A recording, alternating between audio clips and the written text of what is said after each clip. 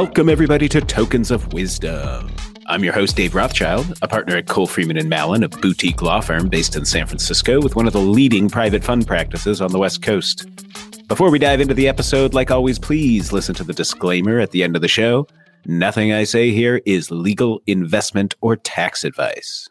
Well, today we're going to talk about fund structuring considerations. Very exciting stuff. Now, we're going to cover a lot of ground today with this umbrella topic, so make sure you step out of the pool, get out of the lake, because here comes the lightning round. We're going to look at fund structures from two different angles, because I think you have to consider both when you're thinking about how to structure your fund. First angle is, what is your fund investing in? Second angle is, who is investing in your fund? So the first angle, what is your fund investing in? You've probably heard private funds go by a variety of different names. You probably heard them called hedge funds, venture capital funds, private equity funds, evergreen funds, open-ended funds, closed-ended funds, hybrid funds, maybe many more. I think we can all agree on one thing. That is too many names. Luckily, I'm here to simplify things for you. So these can all be boiled down into essentially three different buckets. The first bucket includes evergreen funds, open-ended funds, and hedge funds. These all mean the same thing, and they don't necessarily have anything to do with hedging or with trees. These are funds that invest in liquid assets. The second bucket is closed-ended venture capital or private equity funds. These invest in illiquid assets generally. The third bucket is hybrid funds. This is a catch-all term for funds that don't fit neatly into either of the two aforementioned buckets. So what's the primary structural distinction between these various types of fund? I'll give you a clue. It rhymes with schmiquidity. That's right, liquidity. The first bucket, evergreen funds, hedge funds, open-ended funds, these are funds that generally invest in liquid assets. And as a result, they offer their investors somewhat regular liquidity. They're called evergreen or open-ended funds because they have no set life. They could theoretically go on forever with investors coming in and going out. And I say somewhat regular liquidity because evergreen funds often still carry liquidity restrictions of some kind. They might have lockup periods or gate mechanisms, etc. But as a general proposition, at some point, if you're an investor in an evergreen fund, you're going to have the ability to withdraw money.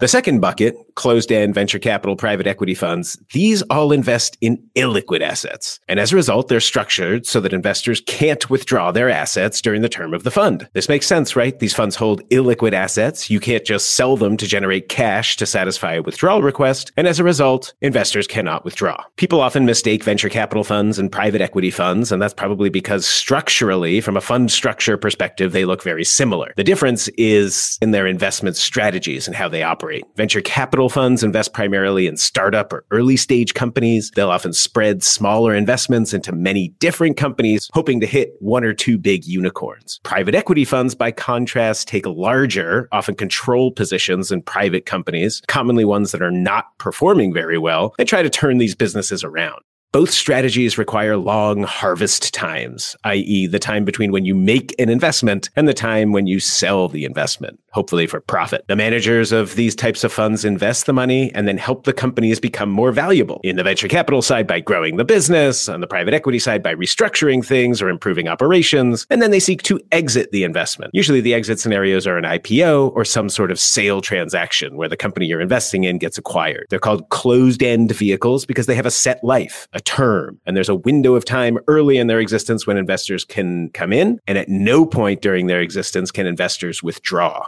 unless a manager makes a specific exception. So the hybrid bucket, like I said, is just a catch-all for just about any other type of fund. It might mean an evergreen fund with unusually restrictive withdrawal mechanics like super long lockup periods, significant percentages of assets tied up in side pockets, etc. You actually see these fairly frequently in the digital asset world because a digital asset fund might have the broad investment strategy. It might invest in some SAFTs or some locked up tokens that they can't easily liquidate, but then also invest in liquid tokens and maybe some real estate in the metaverse. And all these different assets have widely different liquidity profiles. And so you need something of a hybrid approach in order to accommodate them. You know, maybe you're a manager that's straddling the line here where you're going to invest in some illiquid assets and some liquid assets. And you're not sure, should this be more closed end or should this be open end? There's no great answer to that. There's always a push-pull between investors and the manager. The manager wants as much flexibility as possible to invest the assets the way it wants, and the investor wants the ability to pull their money out if the excrement hits the rotating blades, if you will. So you have a sense of your investment strategy unless you know if you're going to use an open-ended fund, a closed-ended fund, or some sort of hybrid.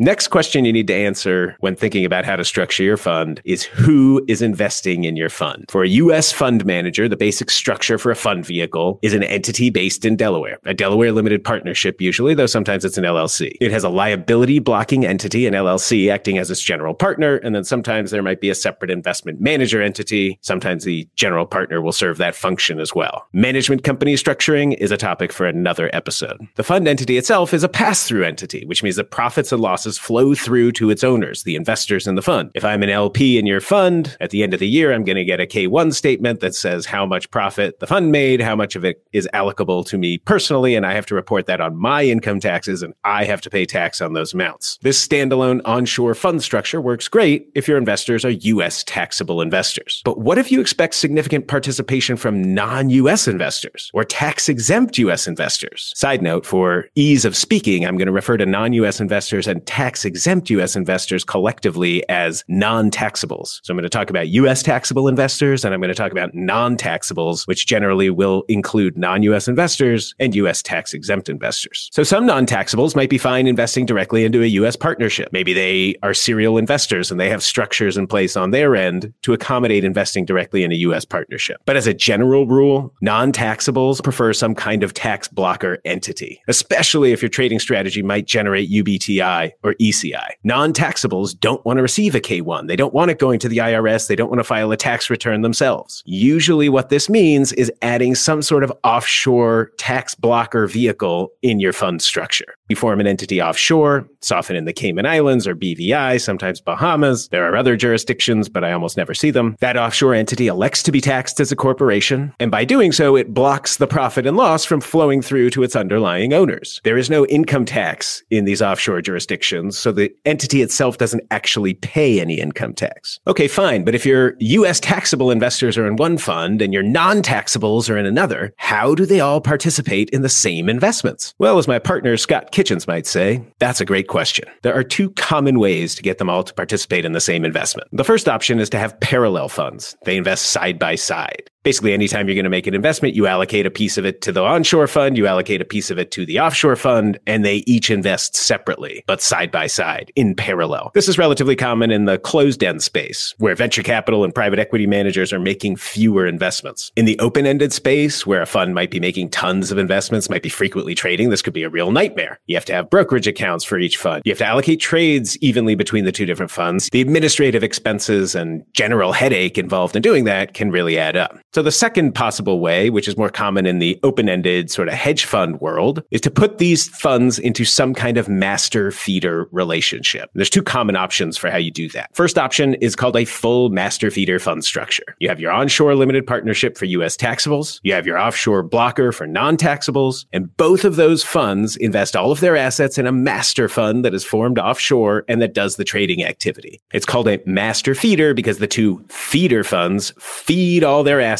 into the master fund, and the master fund is your trading vehicle. It opens the brokerage accounts, it makes the trades, and then things get allocated on its books based on the relative percentages that the two feeder funds own of the master fund. The second way is called a mini master feeder. As you might discern from the name, a mini master feeder is very similar to a master feeder, but smaller. That's what mini means. In a mini master feeder, you have an onshore limited partnership for your U.S. taxables, but that fund simultaneously acts as the master fund. It has the brokerage accounts, it makes the trade. Then you have an offshore blocker for non-taxables, and the offshore blocker invests all its assets in the onshore limited partnership. A mini master is cheaper and less of an administrative burden. After all, there's one fewer entity. It's mini, remember? Now, there might be some nuanced and specific tax reasons for you to choose one over another, but in the digital asset world, it's more and more common that people choose a full master feeder. Why would digital asset fund managers want a full master feeder instead of the cheaper mini master feeder? Well, if you go back and listen to episode 8, where we talked about trying to access non-US exchanges, you'll know that a lot of digital asset funds are trying to access exchanges that bar participation by US persons. And it's almost impossible to structure around that prohibition if you're filling out the application as a Delaware limited partnership. So there you have it. Super high-level structuring decisions and pathways for private funds. As with most things, there's a ton of nuance and fact-specific considerations. So when you're thinking about launching your fund, engage competent advisors, legal, tax, discuss with them, discuss your plans before you make any specific final decisions.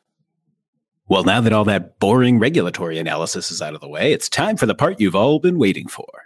The legal disclaimer. In this show, I describe laws and regulations from a 10,000-foot view, and while this should be obvious to most, I need to say it nonetheless. This show is for informational purposes only, and nothing said here constitutes legal, investment, or tax advice.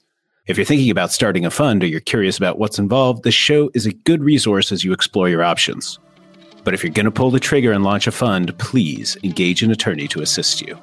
Thanks for listening to Tokens of Wisdom with Dave Rothschild. I hope you enjoyed this episode. Please like, follow, and subscribe to our show wherever you get your podcasts, and tell your friends about us. Last but not least, if you have any questions about what we discussed today, feel free to send us an email at tow@colefreeman.com, spelled out in the show notes.